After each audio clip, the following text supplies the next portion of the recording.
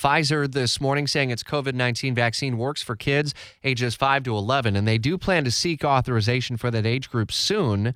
That followed Friday's decision by an FDA advisory committee on whether we would see a booster. Fox's Rachel Sutherland in Washington to break that down. So just a narrow approval is what the FDA advisory committee ultimately gave us here. That's right, just for Pfizer and for those 65 and older and people with compromised immune systems or those at risk of severe coronavirus disease. So it could come down to really people discussing this with their doctors because who qualifies? I mean, it is narrow, but at the same time kind of muddy when you're looking at people who could be at risk for severe disease. So that may be something anywhere from asthma to being severely overweight.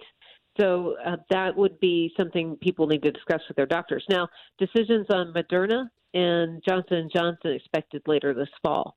When or how often does the FDA advisory committee kind of review these decisions? Might it be that this is just a temporary sort of thing and ultimately the floodgates do open up?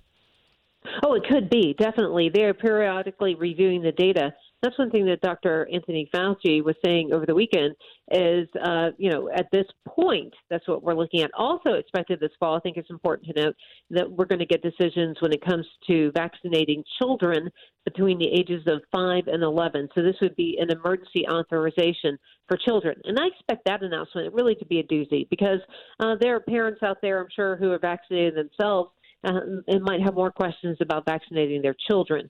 So in this case, we'll get a little more guidance this fall concerning kids. Indeed. First step coming today with Pfizer saying that its own research shows that its vaccine at a lower dose works for kids ages 5 to 11. We sent you that breaking news alert a few minutes ago in the WOKV app. Fox's Rachel Sutherland, part of our team in Washington.